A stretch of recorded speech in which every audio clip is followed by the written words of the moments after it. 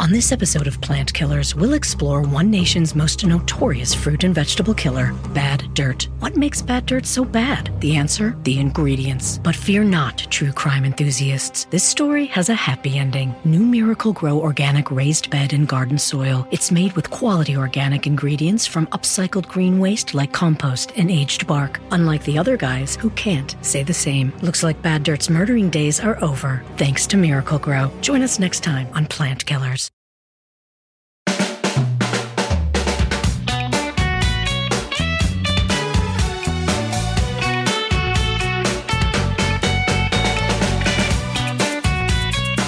Hi, this is PodSave the UK. I'm Nish Kumar. And I'm Coco Khan. And this week, we'll ask why it's taken so long for politicians to wake up to the most widespread miscarriage of justice in UK legal history. Did justice get lost in the post? We'll be discussing how and why the ITV drama Mr. Bates versus the Post Office has shaped this week's news agenda with our special guest, the former BBC Director of News and Editor of The Times, James Harding. Hi, Coco. Happy New Year. Happy New Year, Nish. We're back. We are back. 2024, baby. Year of the Dragon, can I just say? Is it the Year of the Dragon? Yes. Hello. That's my year. Dragon, baby. Well, how was your Christmas and New Year period? Well, it was busy. I'm a pool player now. Yes. So we have discussed this. You are now becoming a pool player. Like Paul Newman in The Hustler. Yeah, exactly that. I'm so excited. Wait, talk me through all of this. So you've decided 2024 is the year that you're going to take up pool. Yeah, so there's a trope in film and TV of the woman who walks into a bar and it's full of men and she, plays a bit of pool and everyone's like, what is this lady with her elegant long fingers and large breasts doing in here? She can't possibly play That is how pool. men talk. That's bang on. What they don't realise... We focus mainly on the elegant long fingers and the large breasts. But what they don't realise, right, is that a long finger, that's basically like an aiming device that sort of gives you precision, and the breasts give you elevation. Women are born to play pool. And so I have got this thing where I want to have that experience where I go into a bar and people don't respect or suspect and I annihilate them. And you hustle them. And that's the classic pool Maybe not hustle. for money because that seems mean, but just for pride. So that's what I've been doing. So I've been learning to play. What's your pool slang name going to be? Well, I'm glad you mentioned that, Nish, because I have actually pulled together a list. Oh, here we go. Okay. Harry Potter, because I pot. Yeah? Okay. Yeah, not bad. Feel like it might have been taken. Okay, and here's another one. It's a bit more esoteric. Yeah. The Cloud. You could have given me a year of me continuously trying to guess your pool name, and I would not have got to the Cloud. Well, because you were the one who told me about the hurricane. You told me about the hurricane. This is a reference to, in the 1970s, there was a very famous snooker player. Because, again, for non-British people listening, snooker was an unfathomably massive televised sport in the United Kingdom. It's sort of like pool for nerds. Is the best way I could describe the sport of snooker. And Alex Hurricane Higgins was one of the most celebrated players in the 70s. Right. So you told me about that and I kept thinking, weather systems. That's a good place to start. And I thought a lot about myself because I know about myself. Yeah. Sometimes, I'm good and sometimes I'm bad. Yeah. Like I know that. I'm like British weather in that way, You don't know what you're going to get. I'm going to chop and change. But sometimes I will make it rain. So I was thinking I could be the Cloud. There we go. What do you think? I love it. I absolutely love it because it's genuinely unexpected. As is you taking up the sport of pool in 2024. This also, just to be clear for the listeners, this isn't something that Coco's expressed a vague interest in before. It was literally, we went on Christmas holidays, we came back, I said, how was your holiday? She said, I'm getting into pool. And I guess we've known each other for long enough that I thought, okay, that's it. I'm not even vaguely surprised by that. That thing where you look at something on the TV and you're like, I'm going to do that. Yeah, I did that, but with stand-up comedy. And look where that's got me. Quite far, actually. Exactly. It's working out well. So you never know. Maybe I'm going to start a revolution. So anyway, that's been my time. What about your time? I did very, very little over the holidays. I made one of my... Instagram promotional adverts. I released my stand-up show, available globally, if you want to buy the internet, didn't at nishkumar.co.uk. I don't think I broke the internet. That is what happened. There was just a point where you couldn't download it over the Christmas period. Now, we haven't ascertained whether that was just due to a basic technical error or an overwhelming surge in demand. I'm going to pretend it was an overwhelming surge in demand. I'm going to stick with that line. I do actually have a gift for you. And it was a gift that was organised before Christmas, but has now just arrived. Okay. And it's from the entire PS UK team. Coco is shaking. It's an envelope for those people listening. I'm going to do that thing where I feel it. What is it? What is it? It's quite a thin envelope. What's it going to be? Yes. Thank you for that. This is going to haunt me in my dreams. I'm already quite susceptible to nightmares. For the listeners, it's the 2024 calendar, the Lionel Rishi calendar. And every month, a different photoshopped picture of Rishi Sunak over Lionel Richie's face. Lionel Rishi.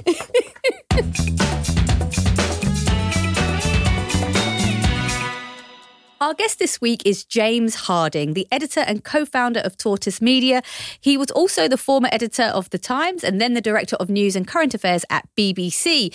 Welcome to the podcast, James. Thank you very much, Coco the Cloud Khan. I understand is the name. It's good, right? And when the cloud hits the pool table, what happens? Oh, you've got to be there to find out, James. When the cloud hits the pool table, chaos reigns. You don't know what you're going to get. You might get blown away. Yes. It might be... drizzle. Mizzle. It's horrible. Well, look, journalism is always crucial. Obviously, more so in an election year, possibly a double election year with the US-UK. And politicians are going to be in this country sort of competing for favourable coverage. So there's lots to talk to you about, James. You've got such a long and varied history in journalism and the media. But what we want to do first is just talk about the big story of the week, which is the Horizon post office scandal. Now just to summarise, more than 700 sub-postmasters, these are people who are self-employed and run branches of the post office under contract to the central post office itself. Over 700 of them were given criminal convictions between 1999 and 2015 after faulty accounting software, which is called Horizon, made by the Japanese company Fujitsu, made it appear as though money was missing from their shops. And this had real and terrible consequences. 236 people went to prison. Many others were financially ruined and had their reputations destroyed. And there were even at least 4 suicides linked to this scandal. To date, 93 of these convictions have been overturned and only 30 people have agreed full and final settlements.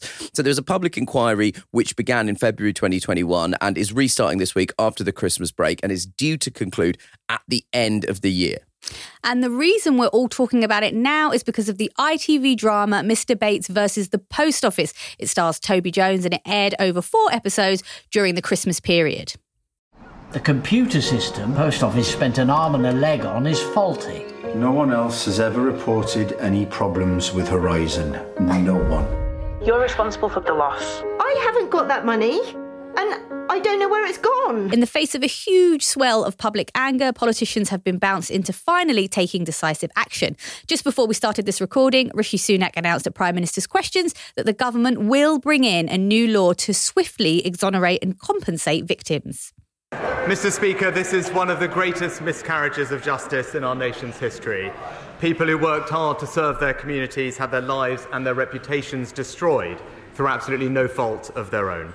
The victims must get justice and compensation. Sir Win Williams' inquiry is undertaking crucial work to expose what went wrong, and we've paid almost £150 million in compensation to over 2,500 victims. But today I can announce that we will introduce new primary legislation to make sure that those convicted as a result of the Horizon scandal are swiftly exonerated and compensated. So Keir Starmer welcomed the move, adding that it is the job of all of us to deliver justice. So it's been an interesting case, I suppose, because the thing that I've been seeing a lot is why wasn't there more of a fuss about it before? Now, I guess I wanted to kick off talking to you, James. You must have covered this in your many kind of media roles. Why don't you think it cut through? I think there are 2 really extraordinary stories or big mysteries here. One is, how did this happen? Right? Even when you watch the show, you find yourself asking, what was the story the Post Office were telling themselves when one person after another, after tens, after hundreds came forward, and that you can have a miscarriage of justice at this scale, and within an institution, people weren't stopping and saying, perhaps they're right and we're wrong. I still don't quite understand that. And there's a second mystery, which is, why is it that people started reporting this? In 2015, they did a panorama on the Post Office. It didn't cut through. You know, Rishi Sunak just mentioned the fact that Wyn Williams is running a public inquiry. That's not cutting through. And you can be glib about it. You can say, well, it's Toby Jones. Right?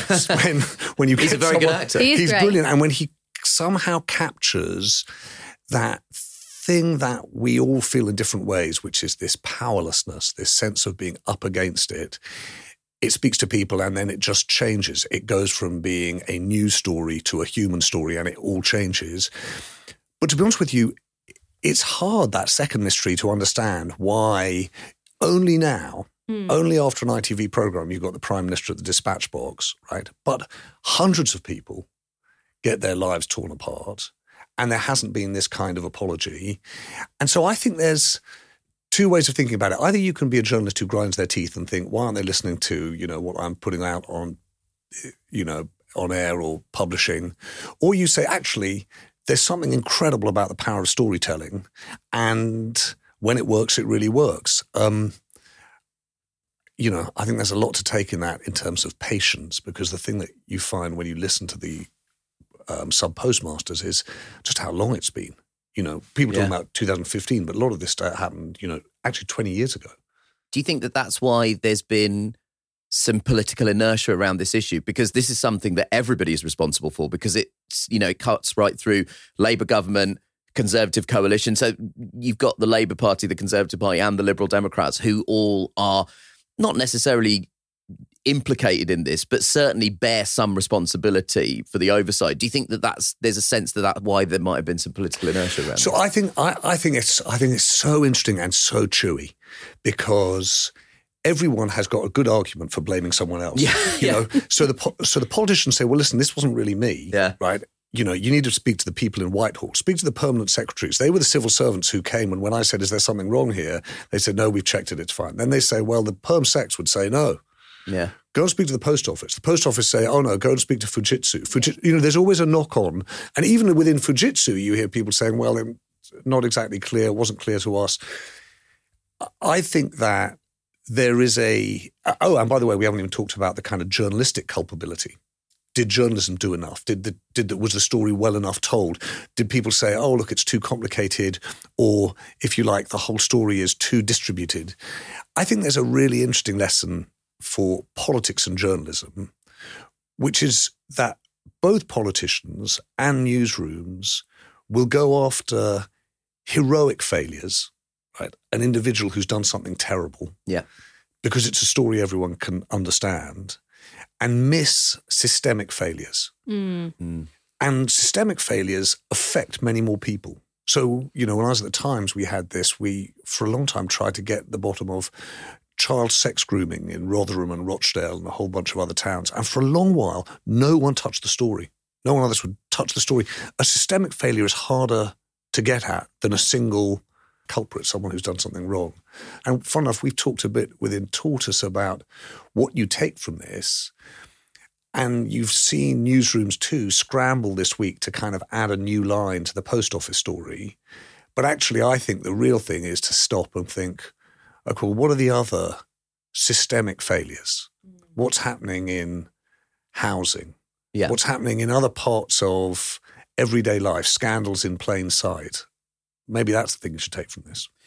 Yeah, I saw Peter Apps, who we had on the show a couple of weeks ago, who's written a brilliant book about Grenfell Tower, saying, I hope that this, essentially he was saying, like, this needs to inspire more kind of public interest in these kind of big systemic failures. And he was talking specifically about housing and the issues around Grenfell, which, if you haven't heard that episode, it's really worth going back and listening to, because he really spells out the systemic failures around that. Do you think this could have a kind of positive impact in terms of the stories that people are looking to tell about these more complicated systemic failures that don't have a single baddie at the heart of them? So the the genius of Mr. Bates versus the Post Office is they did something even better than find a baddie. They found a hero. Yeah. Right. And there's something for us to learn in that, which is if you can show the capacity to actually meet the system and change it, that really captured the imagination in a different way. I don't know, I was thinking as you're talking, Nish, about the PPE scandal versus the bounce back loan scandal, right?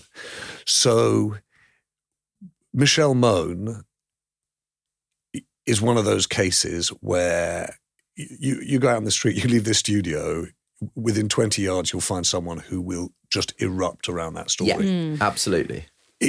You might walk through town for a fair few miles before you get to someone who's going to talk about fraud within the bounce back loans, even though just summarise those two stories for us, just for people that are, in case there's people that aren't familiar with them.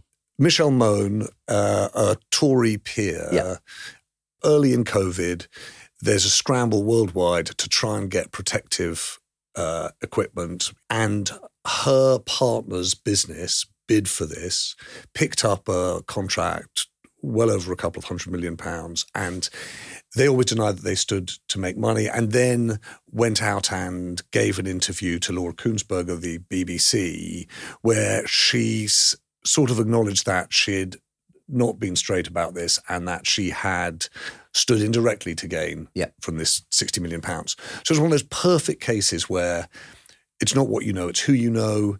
Access enables you to stand to gain a fortune. The bounce back loans was Rishi Sunak's baby, right? So when he was Chancellor and it seemed as though the economy was just flat on its back, COVID had essentially locked us all down, they tried to work out how they were going to keep the economy going, and they started pumping huge amounts of public money, billions and billions of pounds. And the level of fraud in that runs to the billions. Right? So when people worry about, are we going to be able to build a new hospital? Or what are we going to do about rebuilding school classrooms that are falling down? There's huge amounts of public money that's missing. But it's one of those classic things, I think, which is stories that are perhaps not as significant, not as consequential for the whole country, but that we do understand, versus stories that are consequential, but are really complicated and knotty and have lots of different actors in them, and neither a single culprit or a single hero.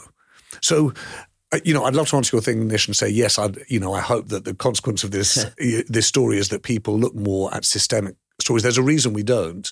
They're complicated. I mean, it's the kind of classic climate change problem, isn't it? We all know it's important, but my God, it's, it's hard to find the story there sometimes. It's really interesting, and I definitely think like the press and people interested in journalism should do some sort of soul searching around it. We are facing historically low trust levels in the media. That has a huge impact on on society and how it functions. And I do wonder if there's constantly this thing you see on Twitter where they say, the mainstream media won't report on this, and then it will be a link to Sky News, and you're like, what? I don't understand. That was the mainstream media. But really what they mean there is that there is something of a consensus, I think it's fair to say, amongst traditional press in certain issues. And so where you find these individual stories that kind of puncture that, they don't ever seem to get front page attention, or they don't seem to cut through.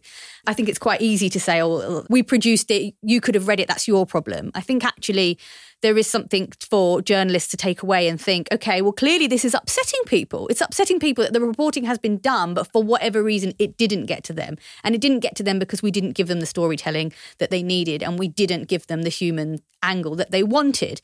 And I think, I wonder if this could be something that we can build upon and perhaps rebuild trust in the media through this. So there's an interesting thing which I'm trying to figure out. I can't confess to feeling that I've really cracked it, but definitely something's changed, strangely as a result of podcasting.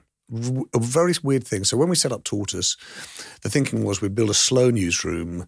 There were enough people chasing after breaking news. We'd try and understand what was driving the news. And then we got into podcasts because there's a way of approaching the world that's through storytelling.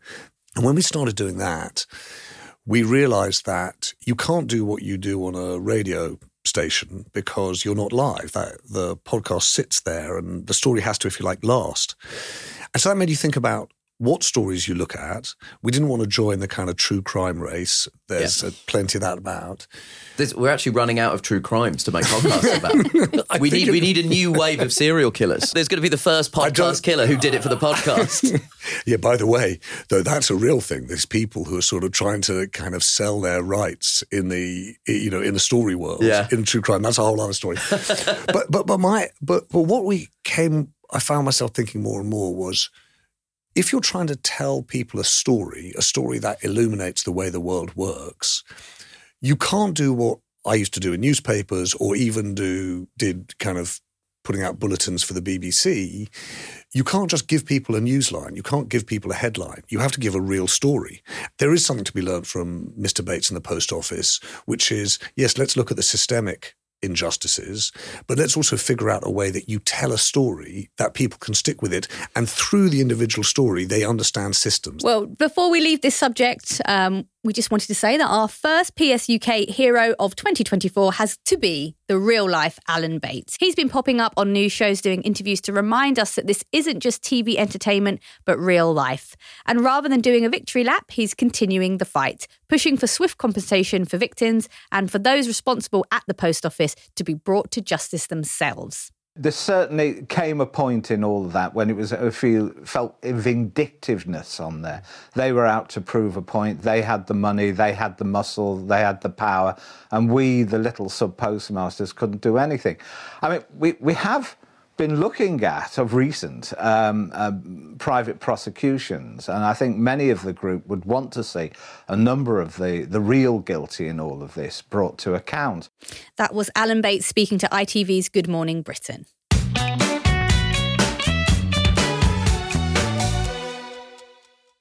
The New York Times calls BritBox the best of British telly. Stream acclaimed original series including Payback, starring Peter Mullen, Stonehouse, starring Matthew McFadden, and Archie, the Man Who Became Cary Grant, starring Jason Isaacs. Plus, discover powerful new series like Three Little Birds and the return of BAFTA-winning drama Time, starring Bella Ramsey, Tamara Lawrence, and Jodie Whittaker. Stream the best of British TV only on BritBox. Start a free trial at BritBox.com. Silence is golden, especially when it comes to brakes. That's why Napa Silent Guard are built to be one of the smoothest and most quiet brakes on the market. Made with fiber-reinforced shims that eliminate noise for the life of the pad, rubber-coated hardware for a better fit, and quality design that meets and exceeds OE performance. Silent Guard brakes deliver the stopping power drivers demand. Available now at Napa locations nationwide.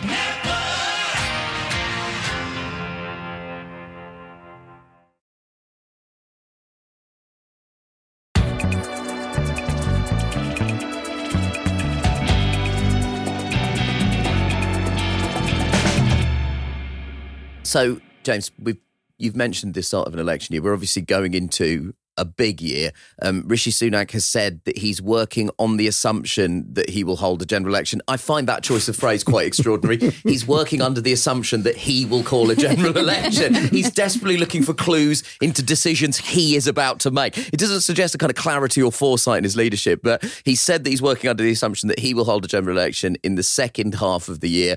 The Labour Party has said that they're still preparing for the possibility of a spring election. So traditionally, this means it's time for party leaders to start wooing newspaper editors. So you were the editor of the Times during the 2010 election. How wooed were you? Were you wooed? Would you describe it as a wooing? Never enough. How much wooing is there? Fun enough, when I took over the Times, the former editor was a guy called William Rees-Mogg. Yeah.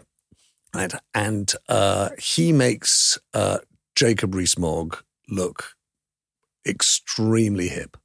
William was like not only pinstripe suit, chalk stripe suit, very, very old-fashioned man.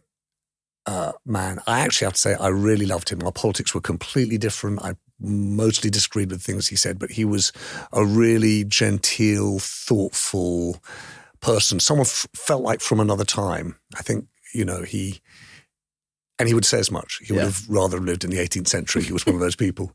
He said something to me, because I took him out for lunch just as I started editing the Times, and I said, listen, how do you do this? What do you do? And he said, actually, fun enough, an election's an interesting thing. And he said, he said, you'll feel like politicians are coming for you.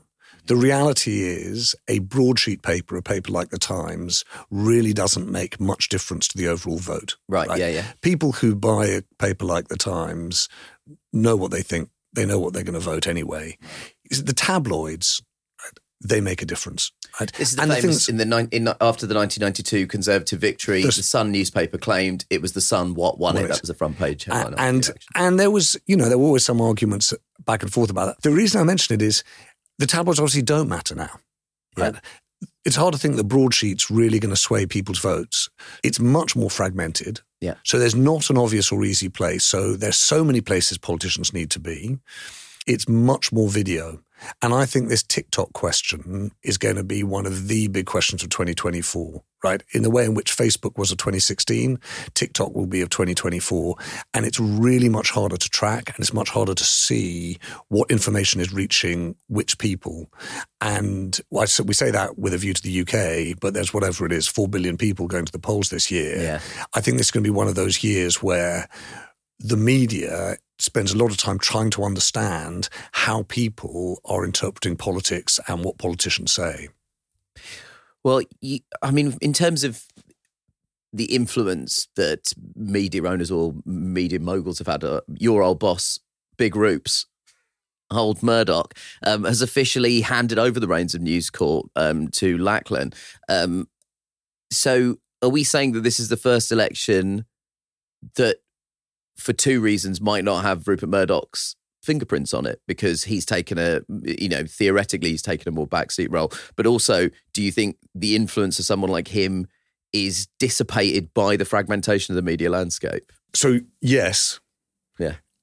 More, a bit fragmented, a bit dissipated, mostly overtaken. Yeah. Mostly new platforms that have overtaken the old ones. The one that intrigues me is GB News. And GB News intrigues a lot of people for a variety of different reasons. Yeah, and intrigue is a nice word for it, right? GB News had enormous upfront investment. Yeah. Right? I know that, this looks pretty good on screen, but the reality is Don't tell people how we live, James. The tens of millions, £70 million. I'm not even wearing trousers. £70 million upfront investment. What are the latest results? Losing £30 million a year. People are paying for a voice in the public square with a very particular political agenda. That is a big change. Now, people listening to this who don't necessarily love a kind of progressive politics might think, well, that's very cute. Nish and Kumar are out there every week and they've got a very clear political agenda too. Yeah, absolutely. True enough. And I'm not sure that I'm saying I'm against that kind of diversity of platforms and the competition of voices.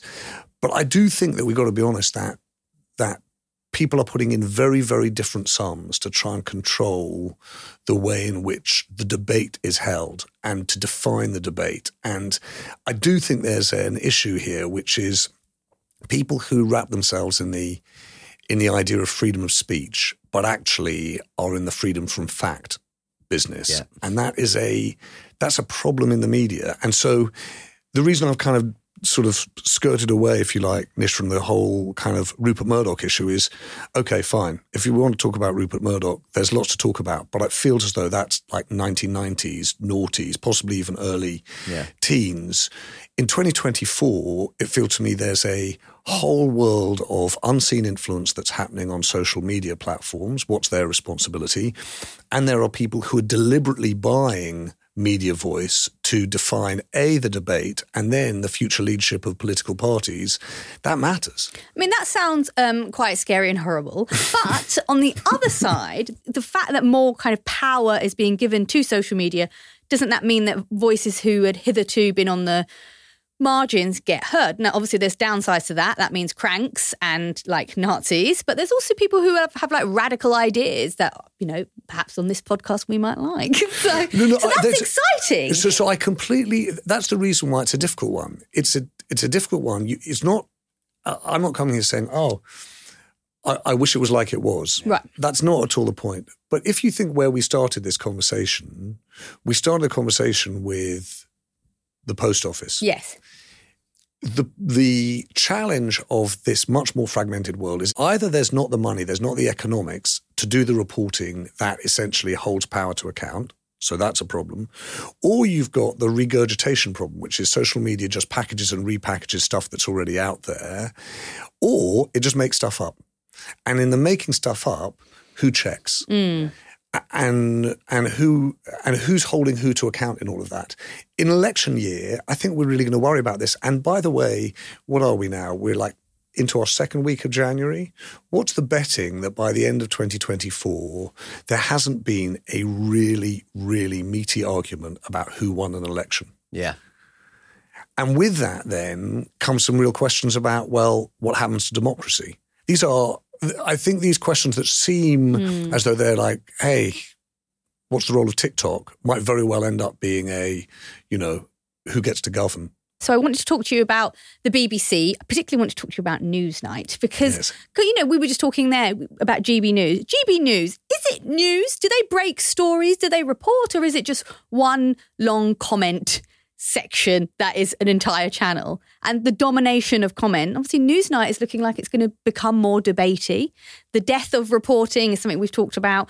And just generally thinking about the BBC and what is left for the BBC News. I mean, what are they meant to do? How are they meant to survive?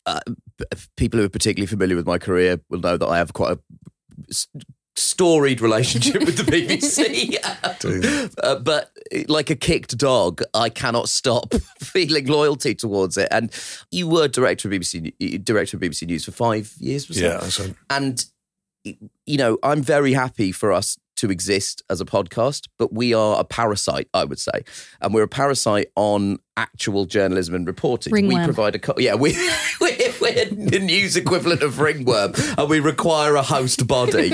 And I always think organisations like Reuters and the Associated Press, but also the BBC, are the first wave of reporting, and they're the basis and the ballast of the fourth estate that is essential for a functioning democracy. I mean, how do you reflect on the position of the public broadcaster in this country from a news output? And how can it save itself?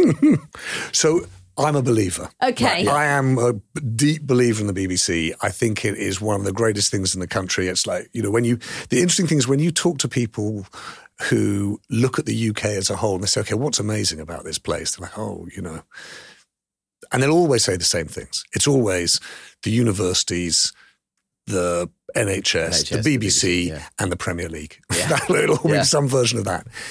Coco, to your first question about what happens in a world of endless opinion and not enough shoe leather reporting, there are lots of worries in the world.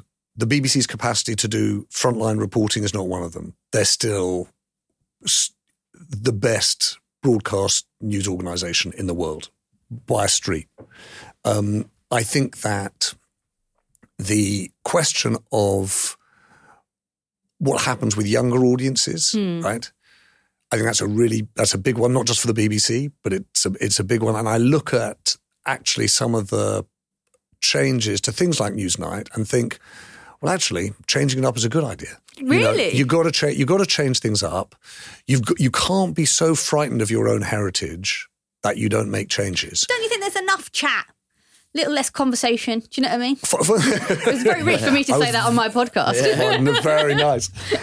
I think, fun enough, actually, on the BBC, if they really go for it, if they really have a range of people, right, and if they put people from one end of the political spectrum against the other, if they manage to do what you do, which is actually create some character in an argument, right, rather than have that BBC voice, they could do something really exciting. I mean, just Nish, I know you were being kind of actually quite modest about the whole business of BBC and satire.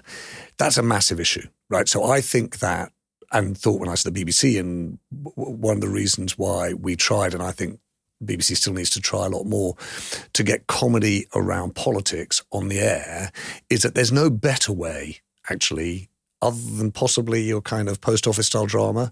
And so I think even better than that, there's no better way than really guaranteeing the independence of the BBC than having political comedy that says, look, we're willing to laugh at the people in power. right? If we can do that, that really, really strengthens the place of the BBC.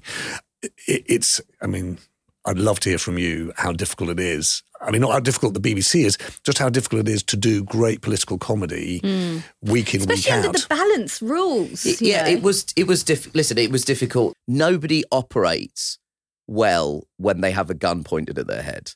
And I feel that increasingly, as the Conservative government sort of went on and on in the 2010s, the threats to the BBC's editorial independence, the freezing of the licence fee, I felt a political hand moving its way to the throat of the BBC, and the organisation started getting more and more frightened about doing anything that would upset the Conservative government. And that was my personal experience of over a period of about 6 years, starting on radio and doing radio comedy about politics and moving into television. And it's one of the only times in my life where something getting more successful actually created more problems for me on a day-to-day basis. But the interesting thing is, I mean, we talked a lot about that at the BBC. We talked about that.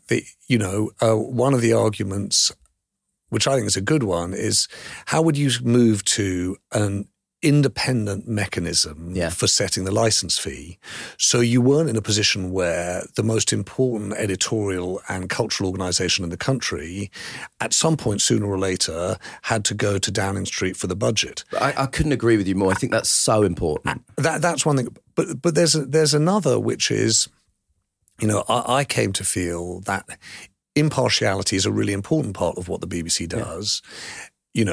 Accuracy is a really important part of what the BBC does, fair treatment of people in the news, all of those things.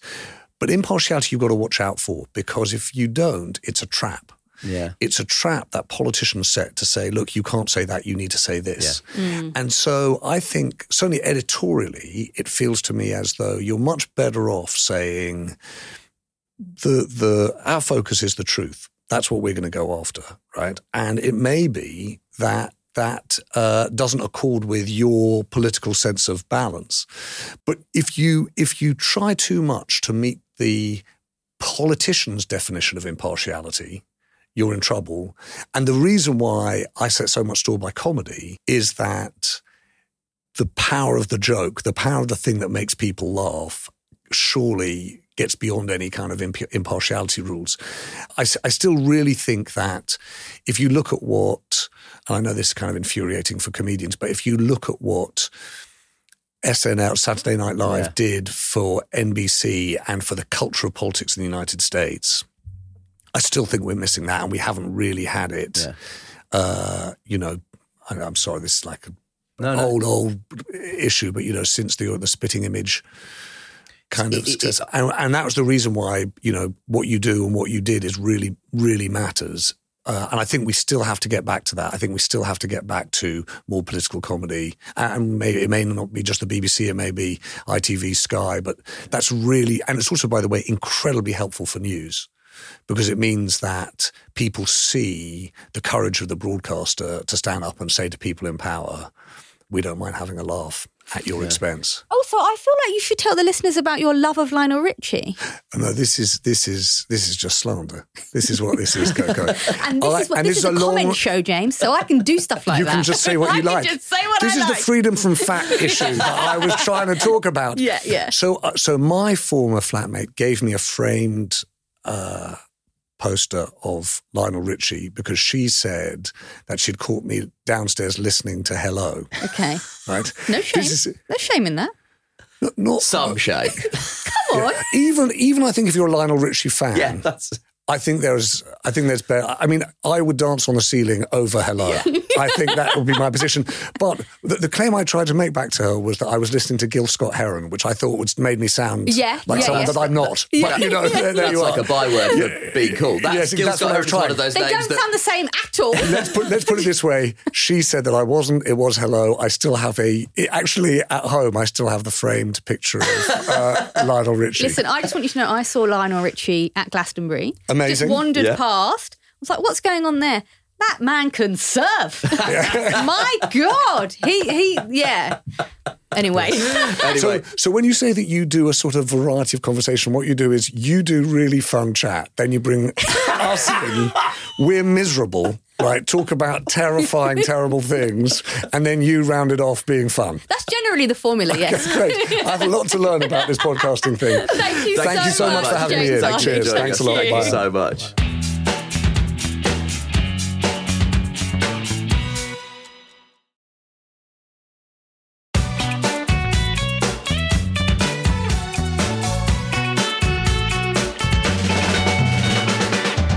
Elsewhere in the news this week, I've got another extremely fun question for you, Coco. Yeah.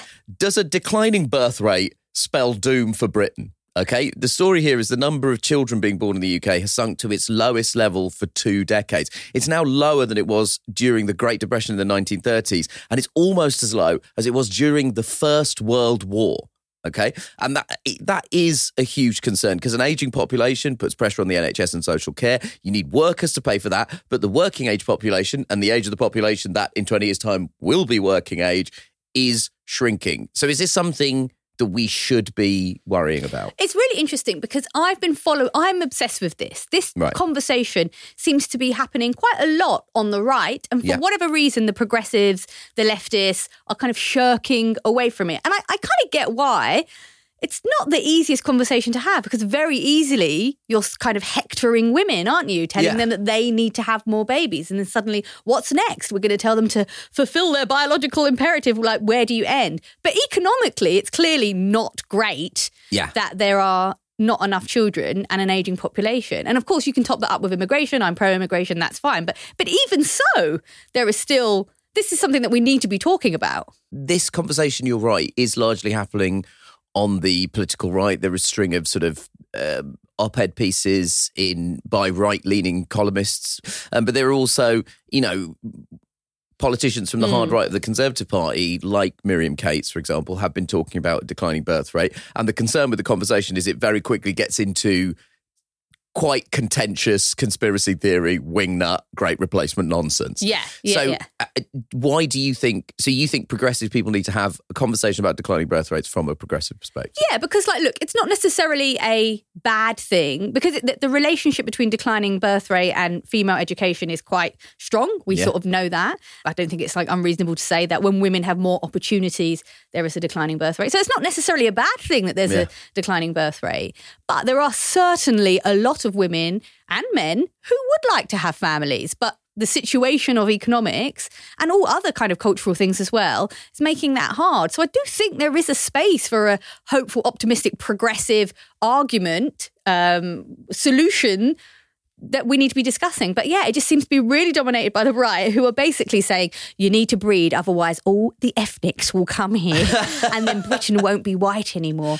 But that's what it is, I think. I think if you want to have a conversation about declining birth rates from a progressive perspective, there's quite a lot of, let's face it, quite prosaic economic factors at play here. Obviously, there's also people's concern about overpopulation and that relationship with, climate change. But also, look, isn't it just economics, right? The annual cost of childcare has risen by £2,000 since 2010. Now, that's also a period of time where our real terms wages have not increased commensurately. The UK now has the second highest childcare costs among leading economies in the world, and that's on top of historically high rents and rising mortgage costs. What I am saying is it not just the case that 13 years of Conservative rule in this country. 14 now, baby. 2024. As we go into the 14th year, 14 years of Conservative rule has left us all with soft cocks and dry vaginas.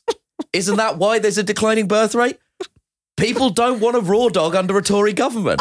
That's my contention. I'm saying it's basic economics. Well, my brother was here over the Christmas holidays, and him and his wife live in Germany. They have a young baby. There are, and I know that you can romanticize countries from the outside, and people who live in Germany will probably be able to tell us there's a lot of specific problems raising kids there. But, they've got proper paid paternity and maternity leave. There's help for them with childcare. And they couldn't believe how difficult it was. And the way that they illustrated how difficult the situation clearly is for people in their position in this country is they went to Tesco and the baby formula was locked up. Wow. Which suggests that people are having to steal baby formula, which tells you how bad things have got in this country. There are basic pounds and pence reasons why having a child in 2024 is way more expensive and difficult. All I'm saying is you don't raw dog under the Tories. Wrap it up under the Tories. I am available if the Labour Party wants any election slogans. Any election slogans suggesting. I do have an idea that we should do a PS UK dating club, though. What do you mean? Because I think Tinder is hell, Hinge is war, it's awful. All these apps kind of entrench unfairness and racism and ableism, and they make everyone think that there's someone better around the corner, and there never is. So I think we should be proactive. What, a PS UK dating app? Yeah. Podshag the UK? Podshag the UK is what you're suggesting. It's just an idea, okay? Listeners, if you're single and want to put yourself out there via the medium of this podcast, write in and we will try and match you up. It's going to be like Indian matchmaking, but like lefty. You and I have finally achieved the final form of Desi, Uncle and Aunt, which is trying to get everyone married off. Brilliant. I'm at peace.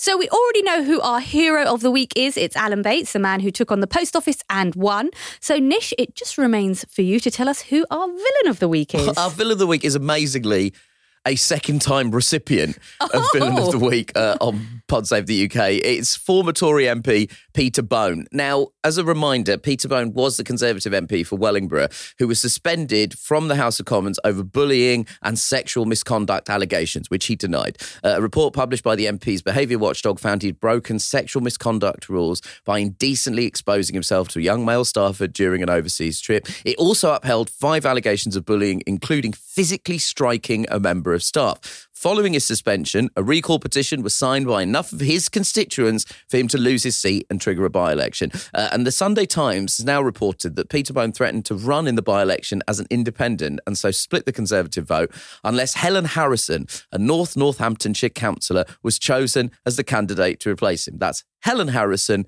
who, and I'm sure this is completely unrelated, happens to be Peter Bone's girlfriend, was duly chosen to contest the seat for the Conservative Party. Peter Bone separated from his wife of 37 years in 2018 after his affair with Miss Harrison was made public by The Sun. And now she is standing as the candidate in his old seat, which, I mean, the ethics of that seem to be non-existent. I mean, but I don't know why we're surprised. But why are we surprised? Peter Bone's whole vibe is sus.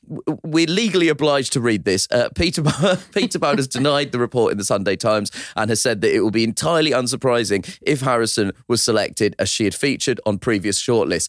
But Peter, as with everything you've done in your career, it don't look good. Nothing about it looks good, okay? You've had to vacate your seat because of allegations of sexual misconduct and bullying. The person being put up is your current paramour. Surely, Peter, even you can understand that looks shitty as all hell. And it feels like further evidence of, just the Conservative Party in disarray and decline. It's real end of empire, people are shagging horses stuff.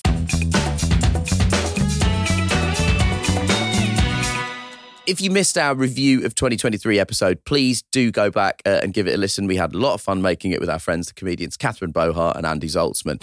Among the many highs and lows that we discussed of 2023 was one moment where Keir Starmer was showered in glitter by a campaigner from People Demand Democracy, just as he was starting his party conference speech. And guess who got in touch with us? Hello, I'm Yaz. I'm the person who poured glitter over Mr. Starmer.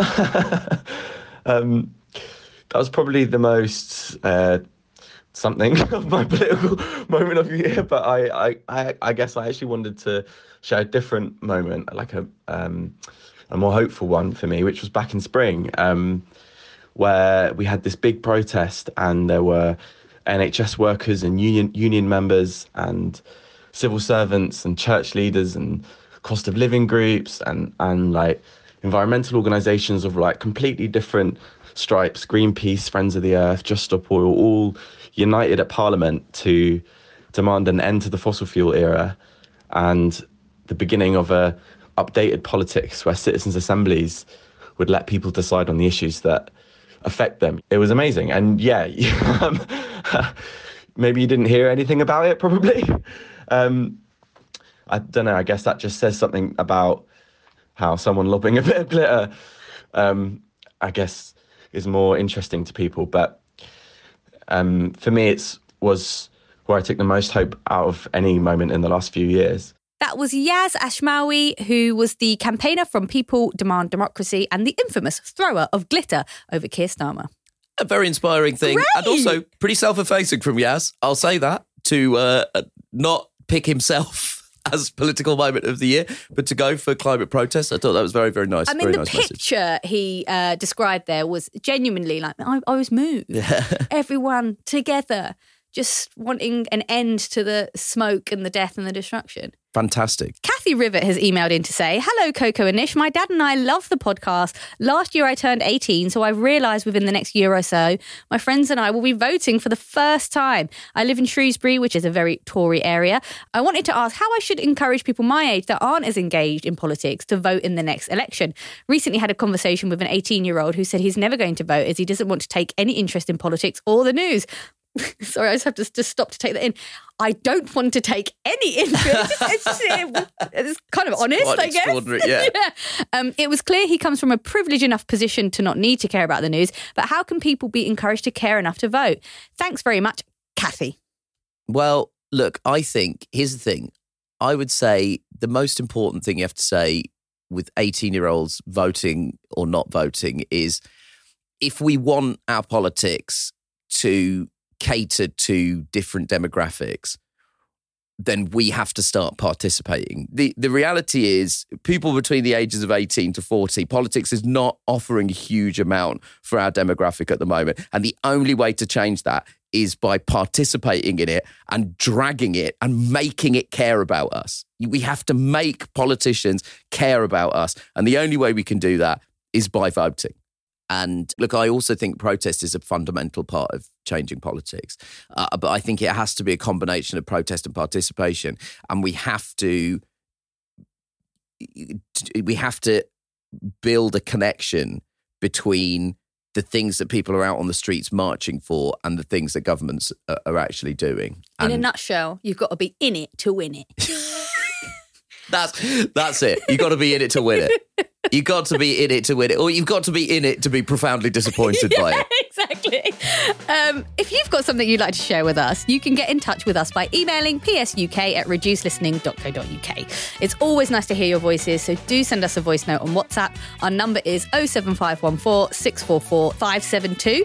Internationally, that's +44 7514 644 572. Haven't done that number since last year. Don't forget to follow @PodSaveTheUK on Instagram and Twitter. You can also find us on YouTube for access to full episodes and other exclusive content. And if you're as opinionated as we are, consider dropping us a review.